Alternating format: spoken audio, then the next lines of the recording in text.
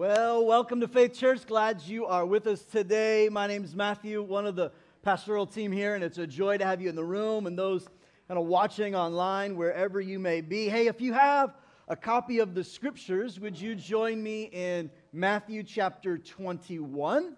For those maybe that didn't bring a printed copy, would like to follow along digitally, there's a QR code on your screen. You can pull out your phone, scan it, it'll pop open a link, take you to a spot where you can read along, take some notes on your own if you'd like, email it to yourself so that you don't lose those notes and you can look back over them maybe later this week when you're spending some time with the Lord and going back over what the Lord has said to you. Matthew 23, we're going to be, or 21, we'll start in verse 23.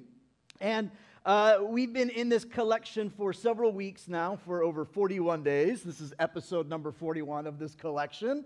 Your Netflix favorite series isn't even as long as this one, so we're getting into the Lord and we're loving Him more than we love our Netflix shows. Matthew 21, we're exploring this theme of the King Jesus gospel. What are the things Jesus proclaimed were and are the gospel? We want to start with the gospel that Jesus lived and proclaimed so that we don't end up with the gospel that He did not live and proclaim. And this is what we've been doing. And today we're going to look at an exchange and two parables that Jesus tells to illustrate the kingdom of God. And these parables are stories, if you will. And these stories kind of are tossed out alongside of our lives. And these parables and stories are meant to be meditative literature, if you will. That your first reading, you might understand some things, but it's as you go back and remind and think about and mull it over and meditate on it more and more and more, and as you go along the way in your life, it begins to be illuminated, more robust in your understanding, and you begin to understand some things as it happens and it applies to your own life. Now, parables require what sociologists and thinkers call high context thinking and communication. I've been fascinated by this dichotomy and contrast between high context thinking and communicating and low context thinking and communicating. And typically, based on where you are born or live, it begins, it kind of defines, there are high context communicating cultures, and there are lower context communicating cultures. That's not a statement of intelligence or education. It's just a statement of style of communication. In fact, it's a really fascinating thing. Anytime I see an article on it, I'm really just fascinated by it. Those that typically come from high-text communicating cultures, symbolism is important, a lot of metaphor, a lot of body language, pictures. There are many unspoken things that you pick up on in cues, very verbal in its approach. Low context thinking or communicating has to do with like very short, concise, to the point, black and white, written type communication. Tweetable things that like simplifies it and that's all I got to think about. Sometimes low context communication has very little room for nuance and tension. What you need to understand is that for us in the West, typically and generally, it is a low context way of communicating that we have all kind of grown up in and utilize to varying degrees.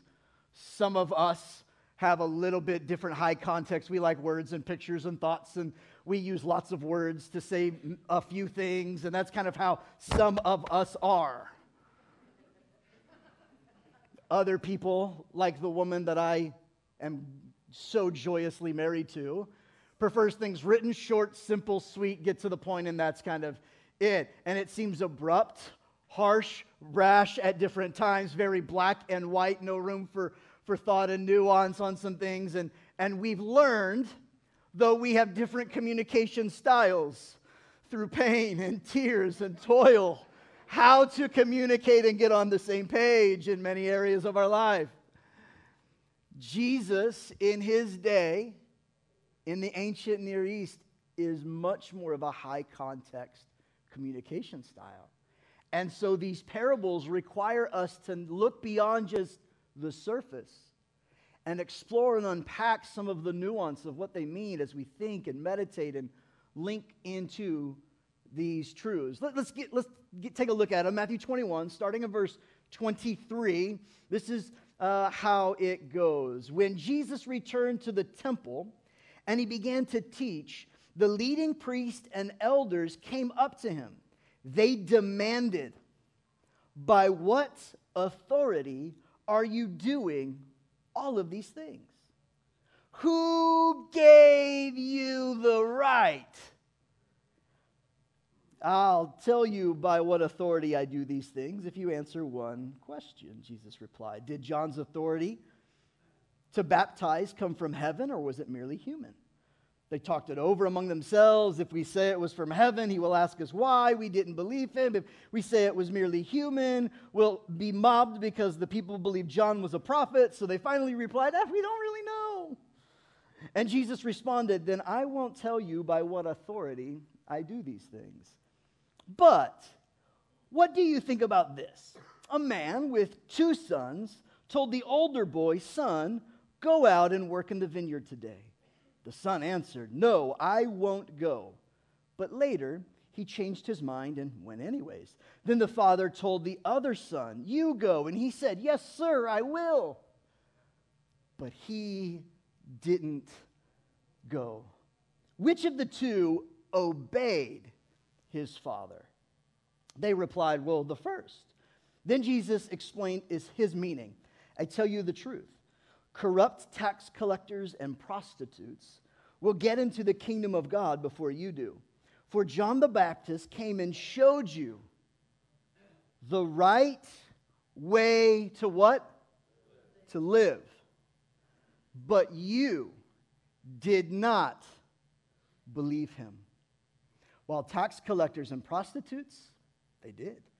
And even when you saw this happening, you refused to believe him and repent of your sins." Now listen to another story. A certain landowner planted a vineyard, built a wall around it, dug a pit for pressing out the grape juice, and built a lookout tower. Now, pause. You have to read Scripture in context. You cannot take a verse out of context. Jesus is not talking about border security. And if you're trying to lift a Scripture to make a political point, you are missing the point entirely. We've got to read in context and keep it in the context, all right? I'm not saying Jesus has something against security. I'm just saying this verse has nothing to do with that. You're welcome. Then he leased the vineyard to tenant farmers, and he moved to another country. At the last time of grape harvest, he sent his servants to collect his share of the crop. But the farmers grabbed his servant, beat one, killed one, and stoned another. For the landowner sent a larger group of his servants to collect for him. But the results were the same.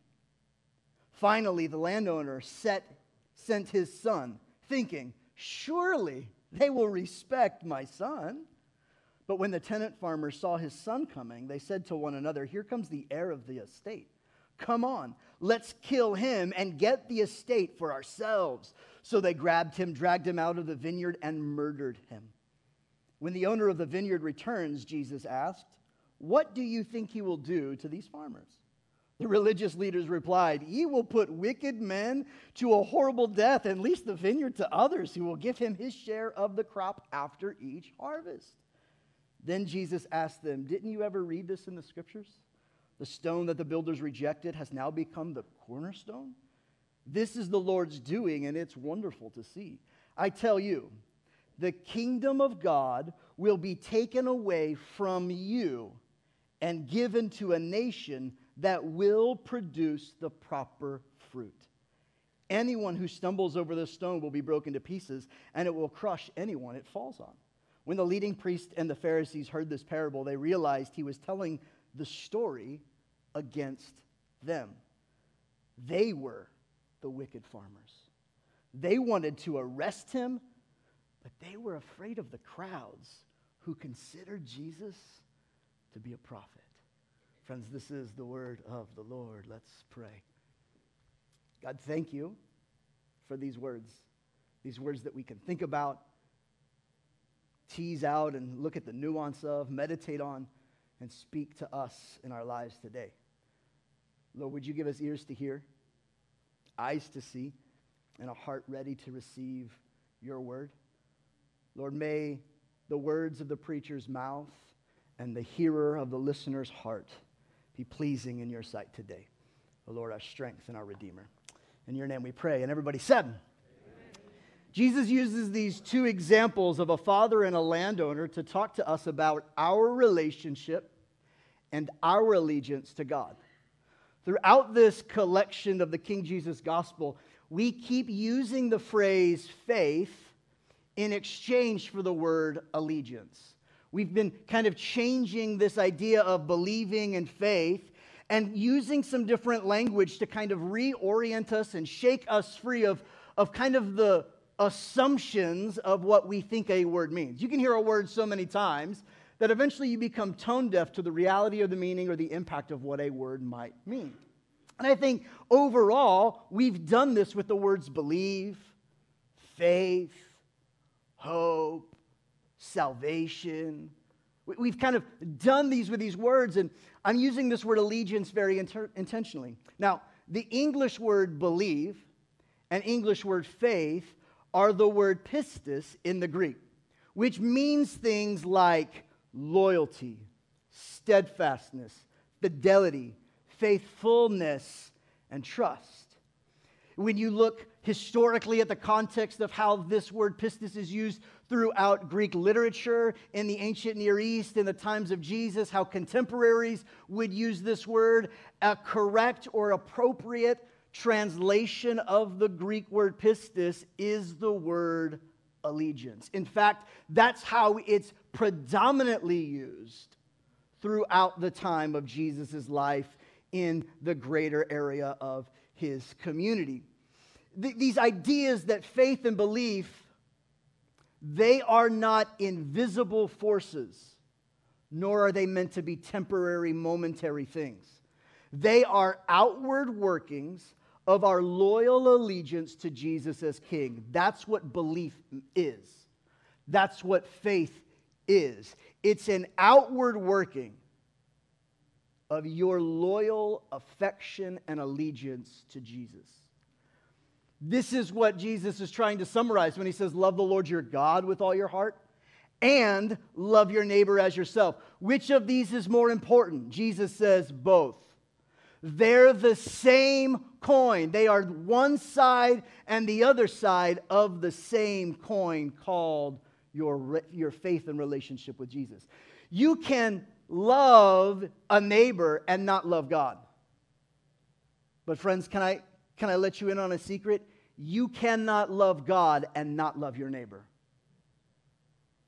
If you say you love God but do not love the people around you, what you have is not love for God. You have love for something else. Because it's the two sides of the same coin. There's a natural allegiance and outworking of our loyal allegiance to Jesus as King, a fidelity that we hold to. Hebrews 11:1 says it like this: faith, or pistis, shows the reality. It shows the reality. It shows the reality of what we hope for. It is the evidence of the things we can't see. Let me ask you a question based on this one verse. Is faith visible or invisible?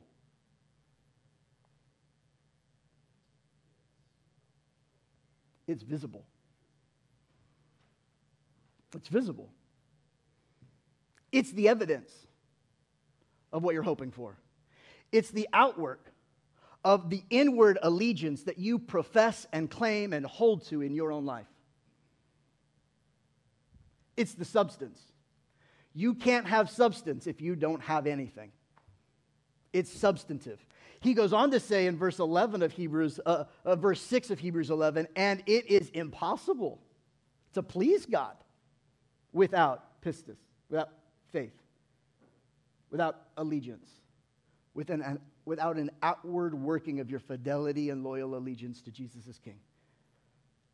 Anyone who wants to come to God must believe that God exists.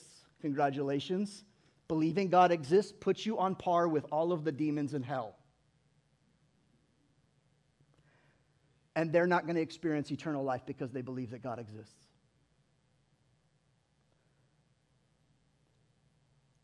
And anyone who wants to come to him must believe that God exists and that he rewards, or another word you could say is he responds to those who sincerely, authentically, with their loyal allegiance, seek him.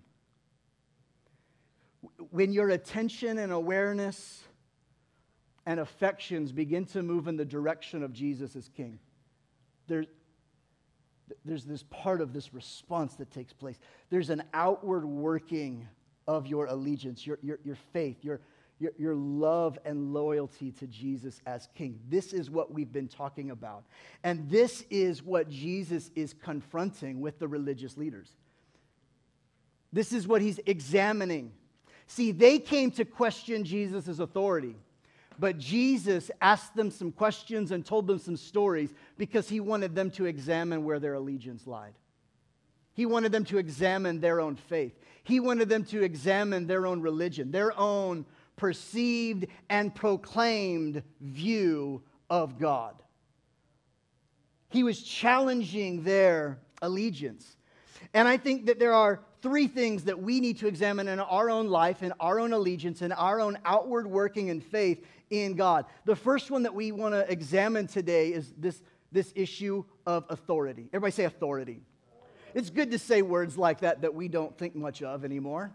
It's good to remind us that there is authority in our world. It's good to remind us that authority is here. It's good to know that earthly authority is delegated from God and the kingdom of God. And in the kingdom of God, we are given authority, not control.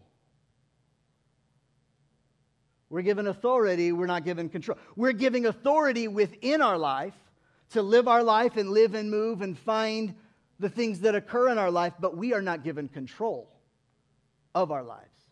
In fact, following Jesus actually requires that you recognize him as Lord, as King, as reigning and ruling in this world and in the world that is to come. That he is King, he is Lord of all lords, and you and I must submit our authority and control in our lives and put it squarely back in the sovereign hands of the one who created it all. See, Jesus is coming. Jesus is the King, and the kingship of Jesus is a recognition, acknowledgement, and a submission to his sovereign rule and authority. He rules and he reigns. God is the landowner. And he was confronting the religious leaders because they stopped recognizing the landowner and they started believing their own press that they were the controlling interests of the land. But they weren't, and they aren't. They were questioning his authority in this process. This was the problem. The farmers were the problem, not the landowner. The landowner gave them authority, and they wanted to take control. Problems and power struggles arise in our world and in our life because we confuse authority for control. See, I'm going to talk more about this idea of authority and control in a few weeks when Jesus tells another parable about stewardship similar to this one. And so we're going to get into that a little bit more, but let me just ask this question. Will you give God control of your life? Or are you just looking for a sugar daddy to take care of all of your needs?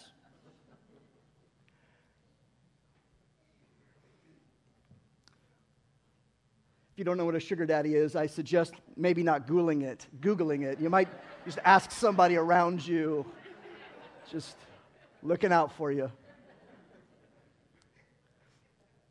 Will you give God control of your life this year? Will you give him control of the relationships? He's given you authority to make friends and build relationships, but you've taken it upon yourself to try to control. See, God's probably been speaking to some of you about cutting loose some relationships and investing in new relationships around the kingdom of God, and you haven't done it yet. My question is, will you ever? Why? Because God is interested. You've confused the authority that God has given you in your life for control of your life. And most of us, we rub this, doesn't it? We want to control outcomes, but we don't get to. Will you give God control of your relationship? Will you give God control of the money that is in your bank account? Will you give God control of your business? Will you give God control of your schedule? You have meetings and things all day long. You have appointments and schedules and things that you're doing, one right after the other. But when are you ever going to schedule time for God? You don't understand, God. We've got to get Susie here and Johnny to this thing. And I've got this business and this appointment and this other thing. And I mean, it'll happen at some point. Yeah, but when we really give him authority and control of our life, then we really look to prioritize him as the source of our life. And things begin to shift in us because as we give him our allegiance and our loyalty and our faith, the outward working of our faith leads us to seek him and not just believe in the idea of him. And God responds. Because our relationship with God, our religion, our faith, the God that we serve, invites us into a reciprocal back and forth relationship and exchange. Oh, don't get me wrong, the exchange isn't equal. You don't bring anything to the table that God needs.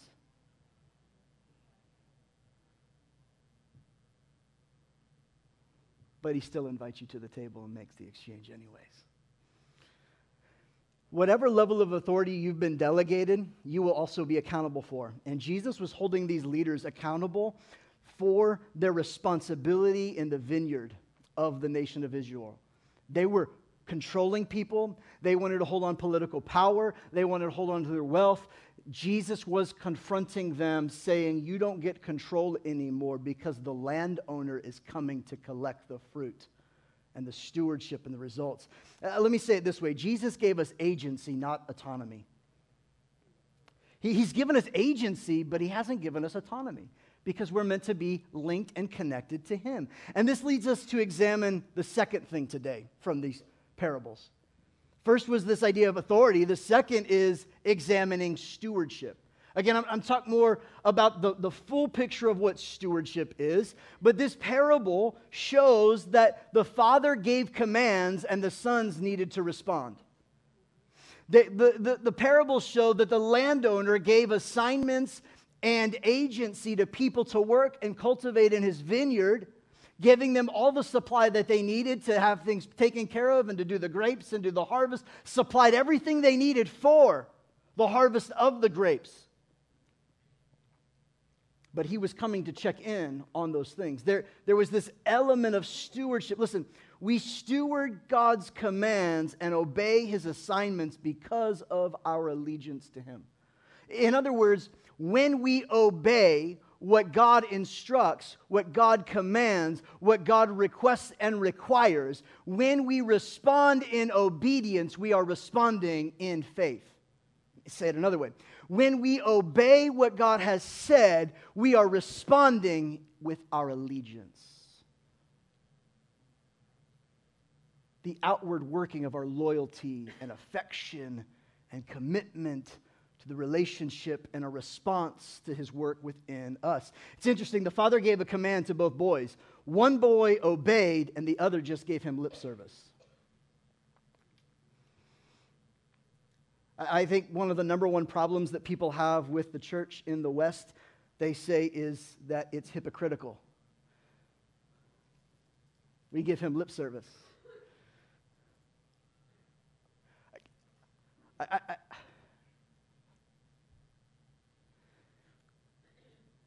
Here's me filtering. I can always count on Mike to say, just give it to me straight. Hit that low context. Give me the statement. Don't give me flowers around it. I love it. We can't just give God our lip service. I show up to church, I dress the part, I look the part, I do the thing, I say the prayers, I post on social media praying for Damar Hamlin, but we never actually say a prayer.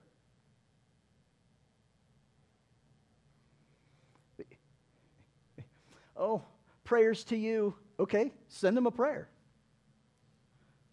That's a really simple illustration, but can I just say, let's stop being the people that say, yes, God, we'll give you our lives, and then we never actually give him the surrender and the control that he's after in our lives. We never actually give him the lordship of our lives. We just say, God, No. Jesus was looking for the boy who at first said, nah, I ain't into that.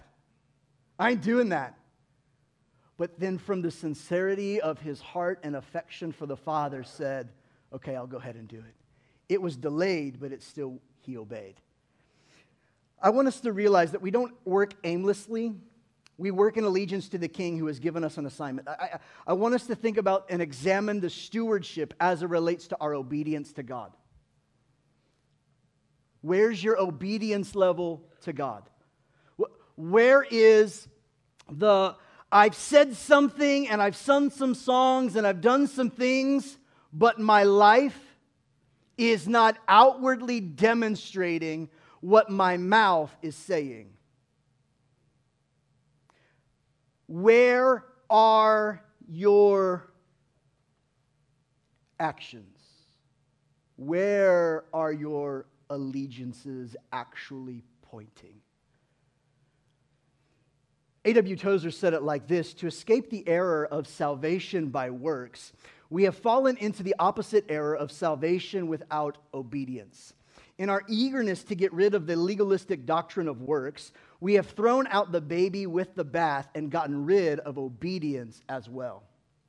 For most of the history of the Christian church, from its beginning, Christians of all creeds and denominations have agreed that there are salvation works that we do within the saving work of the Holy Spirit. When the Reformation occurred, there was a distinction that was beginning to be made between saving works, which are biblical, and works of the law, legalism, and works for righteousness, where you're trying to earn something from God that you can't ever pay anyways. The Bible is incredibly clear in refuting works of righteousness, where you're trying to make an atoning payment with your good deeds. You're trying to do enough community service, doing the right things, showing up, saying the right things, dressing the right way. You've got your checklist of Bible time. Then I sent a prayer. Then I did a devotion. Then I did this worship song. And I've been to church more times than I've missed church. And I've got my legalistic rules that I'm trying to keep. No. You can't earn your way. You can't get God's attention with your works, where you're trying to fast to get God's attention. You're trying to do all of the Christian calisthenics to make it so that you get payment. No, there is no works for righteousness in terms of payment, and we do not work for or of legalism, trying to earn our way through keeping the law, where we're just trying behavior modification but no heart transformation. John Calvin was equally appalled by the suggestion that good works are optional. He says that only a shamelessly impious person would dare to slander Protestants by accusing them of abolishing good works. Calvin defends the necessity of good works by saying, we are justified not without works, yet not through our works. For Calvin, God's agency remains primary in achieving them, in achieving salvation, in achieving justification, in achieving adoption, in receiving the gift of salvation. It's His agency through the gift of the Spirit that empowers our allegiance. In recent years, the church, especially here in the West, has swung into this hyper grace and has grown completely allergic to works and obedience of almost any kind. We think we can pray a prayer that says we believe something, subscribe and agree with a set of truths, perhaps intellectually, and that's all that we need to do to experience eternal life. Part of the problem is, as we defined several weeks ago, we misunderstand the definition of eternal life. We think eternal life is heaven when I die and stop breathing on this earth. John 17, verse 3, Jesus says, "And this is eternal life, that you may know the one who sent me and know his Son too." What is eternal life? Here's what eternal life is. It's an ongoing life that is flourishing because you know and have a relationship with God and his Son through the power of his Spirit in your life. Those are Jesus' words. That's what eternal life is.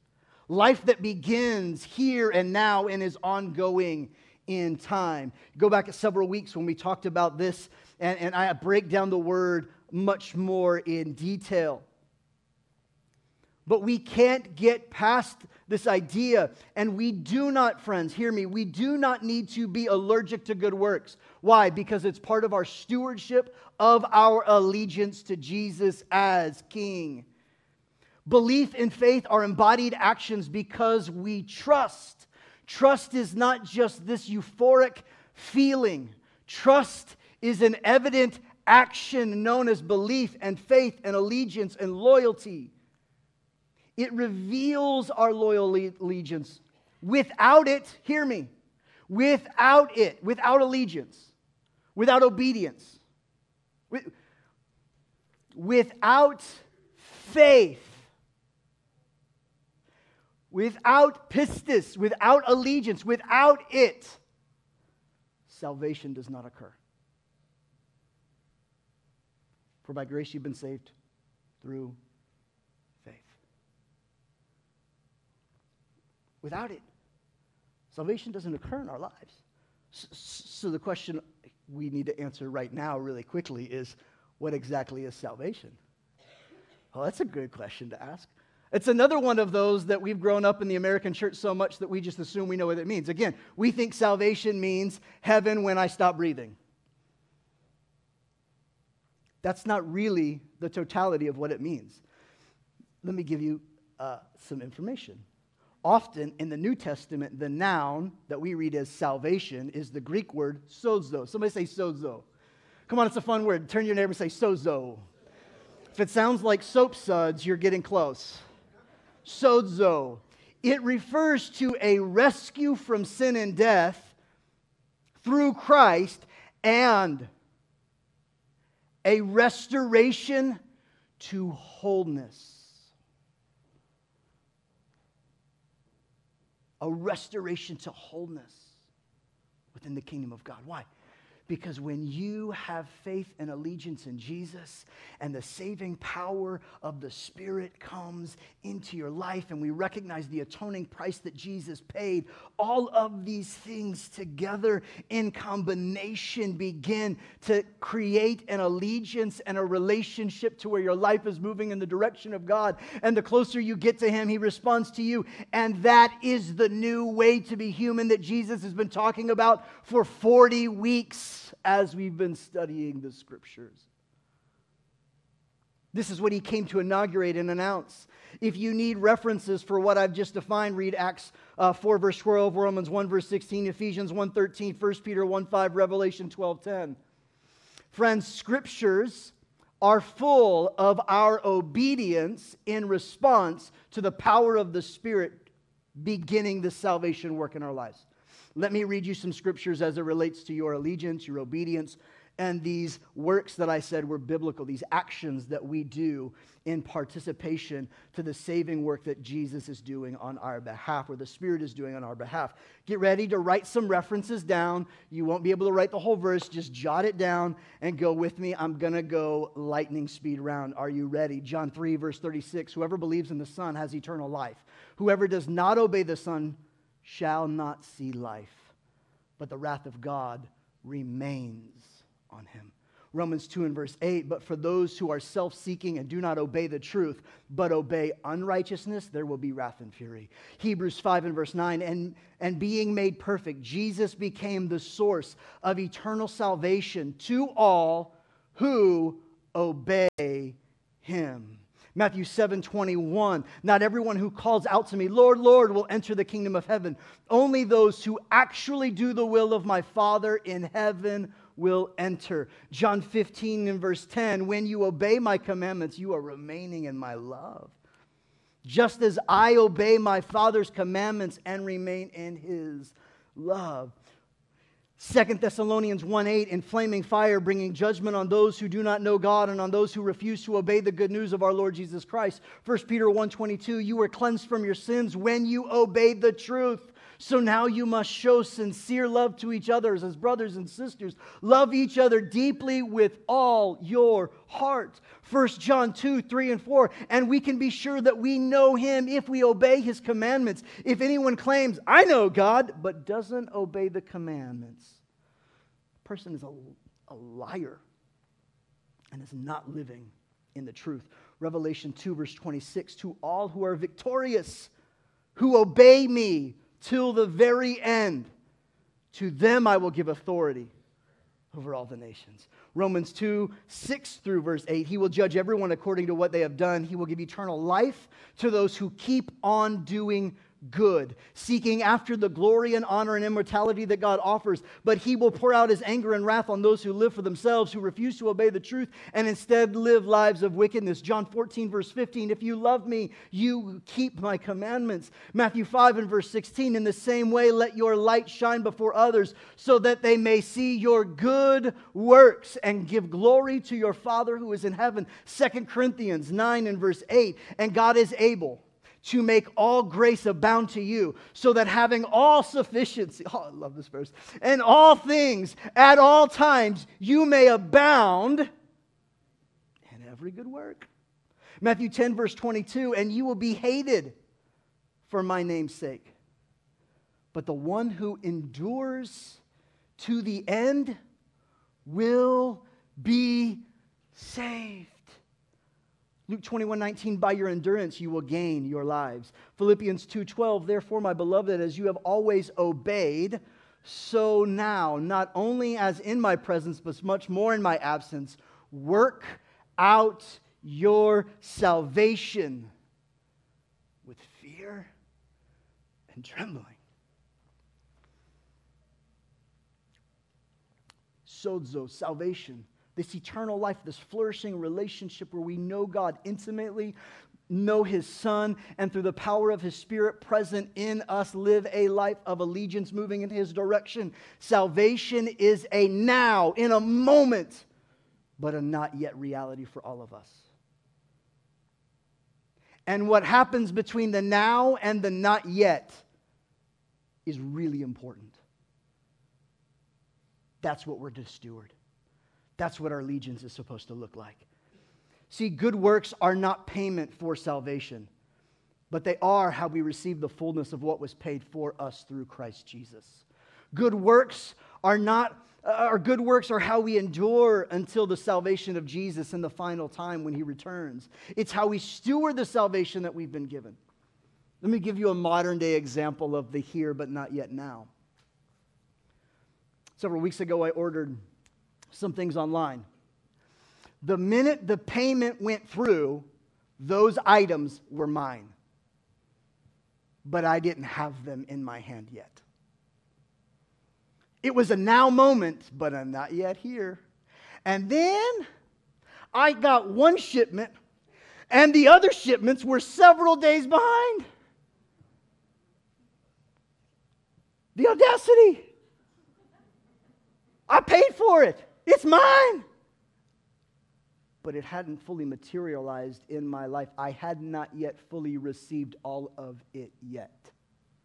But it had been fully paid for. Friends, Jesus is the one who paid for it, but he sent the address and the gift to your house. It's yours. And knowing that, we turn in our allegiance to Jesus and we move in his direction as we begin to receive the arrival of the fullness of the relationship with God, the Spirit at work in us, both the will and do of his good pleasure, where he's given us everything that we need as it pertains to life and godliness, to living out our salvation with fear and trembling until the day Jesus returns. Good works without allegiance and love for God, friends, are dead works. In other words, without the allegiance and the love and the affection going in God's direction with His authority in your life, your works are pointless to save you. They have no power. So you can't do good enough things on your own to get eternal life and receive the gift from God. No, it doesn't work that way. It's you give Him your heart and your affection and your allegiance. And then those works that come, those things in tandem, are helping you to receive all that God has for you. And that leads us to our third and final examination. Repentance. Repentance. Jesus is the saving King and awaits your response of repentance to the work and life and message that He proclaimed. Salvation is a sovereign work of God. Please do not mistake that. It is His power that saves you. You and I are helpless to save ourselves. Repentance, though, is a personal work that we do. It is a saving work because it's an act of faith. It works in this direction. What did Jesus say in today's text? For John the Baptist came and showed you the right way to live. Showed you the right way to live. He lived it. His allegiance was there. He showed you the right way to live, but you didn't believe Him. Tax collectors, prostitutes, they believed Him. But you people who proclaimed and gave lip service to a God that you said you believed Him, you didn't believe Him. Because if you believed Him, you would have repented of the things that you were doing that were hindering your life with God. See, our repentance is this ongoing obedience. We don't conjure up salvation, but we do the work in conjunction with the Holy Spirit who is saving us. It's a reciprocal relationship. The question is, what is repentance and what is sin? Again, words that we hear all the time in church. Do we know what it means? Repentance is both a rethinking and a remorse. We can have regret for something but not change our thinking. We can rethink something but not regret it and change it. Biblical repentance is both. It's not just one. It is remorse and a rethinking of the reality and the truths that we've held on to in our lives, which results in a redirection of our life. Sin severs the relationship that we have with God. Sin is a word that means to miss the mark. What's the mark? Knowing God, eternal life, that's the mark. Sin is suffocating the life of God from flowing and growing in us. Sin is what's severing and kinking and breaking apart the life that God has given us. And it severs and it tears and it wears down this relationship and allegiance. It's these things that we do and think. And you've heard me use this illustration. What is repentance? Repentance is having this awareness and remorse that's saying, wait a second. I've been moving my entire life in the direction of myself as my own God, myself trying to control outcomes in my life, believing that I can do good enough, that I can be it on my own, that I can do what I want with my money, I can do what I want with my time, I can do what I'm going here, but there's this awareness that says something in me isn't experiencing the flourishing life that Jesus is promising. There is a lack of wholeness. I need sozo. I need salvation. We have this awareness and remorse. It's like, wait a second, there's got to be another way to live this life. There is. You begin to think differently about who God is. You begin to think differently about the kingdom of God and the people of God and the word of God. And well, He is king and He is worth everything that I've got. And I begin to turn and rethink. I thought that this was the right direction for my life, but wait a second, I'm rethinking some things. And I'm beginning to see that there's other things in life that I can change, I can turn, I can move a new direction. And so now this remorse that I felt and this acknowledgement of it, and wait a second, I want to rethink this Jesus thing. I want to rethink that He's Lord and Savior, that He's King, that now He gets my affection and my allegiance flows out of it. And now there's an outward working of my life because I'm moving in His direction, because this element of remorse and to rethink truth about my life, to rethink truth about the decisions and the patterns that I'm doing, it moves me in a new direction. It allows me to see Jesus for who He really is. Kind of got this illustration in my head this week. Let's say this rope is your life, linked to the life of God. This is your life in Christ. You are saved in Him. You belong to Him. You are tied and tethered to the Lord. You've made this repentance, this recognition. You've given your life to the Lord. And sin, well, sin is this thing. Some of you didn't know I owned one. I do. But I didn't buy it. Somebody gave it to me, so it's fine. Some of you are watching me wave this around, and you're like getting really nervous. Somebody ought to teach that kid how to use that thing. We start to lie. And what does lying do? Lying breaks the trust in a relationship.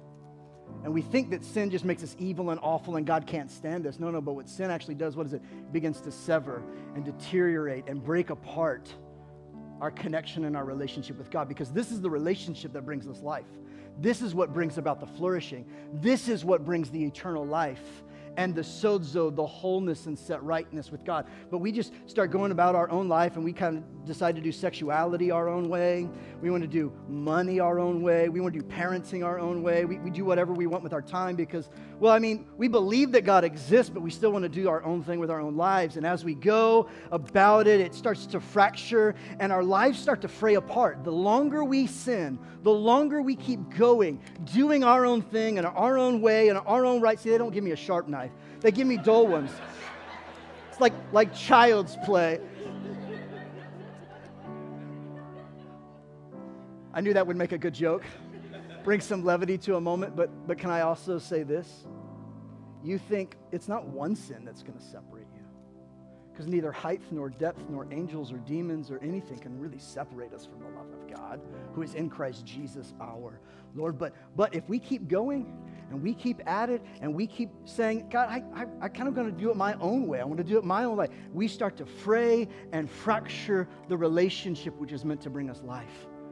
And when we realize, wait a second, things are fraying. The flourishing of the life of the kingdom is not growing in me. Things aren't operating the way God says. The wholeness seems to be breaking down and fracturing more and more. And we acknowledge it and we repent. God, in His great mercy, comes and says, oh, yeah. Let me re-strengthen the relationship in the bond of my love, in the bond of my mercy, in the bond of my grace and forgiveness. And then we keep going. And the longer we live, sometimes the more it frays and the more it breaks. But God, who is rich in mercy, gave us yet forgiveness and a new covenant with Him on the cross. And this thing that we thought we were trying to break, we can't really try to separate. God wants us to live in this divine connection with Him all of our days. And so we repent and we return, and He re-engages the connection, strengthens the connection. And so as long as there is breath in your lungs, there is time to repent and reconnect and allow God to redirect your life back in His direction. This is the good news of the gospel, friends. There is no other way by which men can be saved. And this is our lives in surrender and repentance to Him. This is why we do water baptism. Doing one in a few weeks. Because water baptism is an outward expression. It's your beginning allegiance.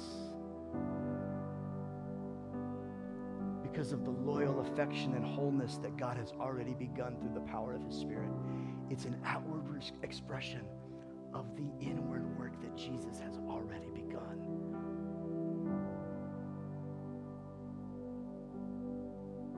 We have to steward our obedience. We have to give Him the authority and the control. And we need to be people who are quick to repent. Not because God's going to get mad at us and He's such a mean God, but because when we don't, we damage our own souls. that's not what God wants for you or me. Would you stand to your feet?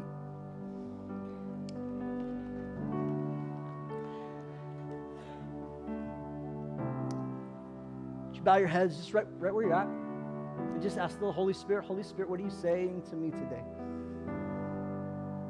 Examine who has the authority in your life. Examine the obedience and the stewardship. Has there been any actionable fruit? Have you been stewarding your obedience? There are places where you know you need to repent. You've never repented, maybe. Never really surrendered. Never really acknowledged that He's Lord. Never really changed the direction of your life. What is it for you? Just in this moment, just whisper a prayer to the Lord. He's listening. What's your response today? Tell Him.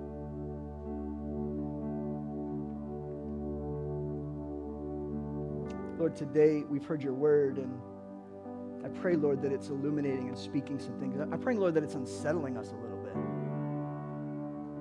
It makes us kind of wrestle a little bit and not live in doubt, but, Lord, lean in a search for greater conviction and clarity around who you are and what it means to be a partner in your kingdom. Lord, help us not become lazy Christians that just say a prayer and go live lawlessly the rest of our lives thinking that that's what it means, because it doesn't, Lord. It means so much more. Lord, do a work in our hearts and our minds and our lives. Save us. Make us whole again, Jesus. May we repent and move in your direction in so many ways. We love you. In the name of Jesus, we pray. And everybody said, amen. Hey, listen, before you move, we've got a team of people ready to pray with you. If you're walking through something, or you just feel like you need to respond in some way, man, our team, they're there. They'd love to pray and talk with you for a little bit. And if you're ready to take a step and be water baptized, you've never done that, or maybe you've walked away from God and you've repented and come back to Him, and you want to make another public profession of your allegiance to Him, man, sign up. Stop by the Next Step table on your way out. We'd love to get you connected and get you the information for water baptism this week. Hey, before we go, we end our service this way. Most consistently, let's say a blessing over one another. It's on the screen. Let's speak blessing over one another. Ready? Let's read it. May the Lord bless you and keep you. May the Lord make His face shine upon you and be gracious to you. May the Lord show you His favor and give you His peace. Hey, we love you. Go in God's grace and peace. You're dismissed.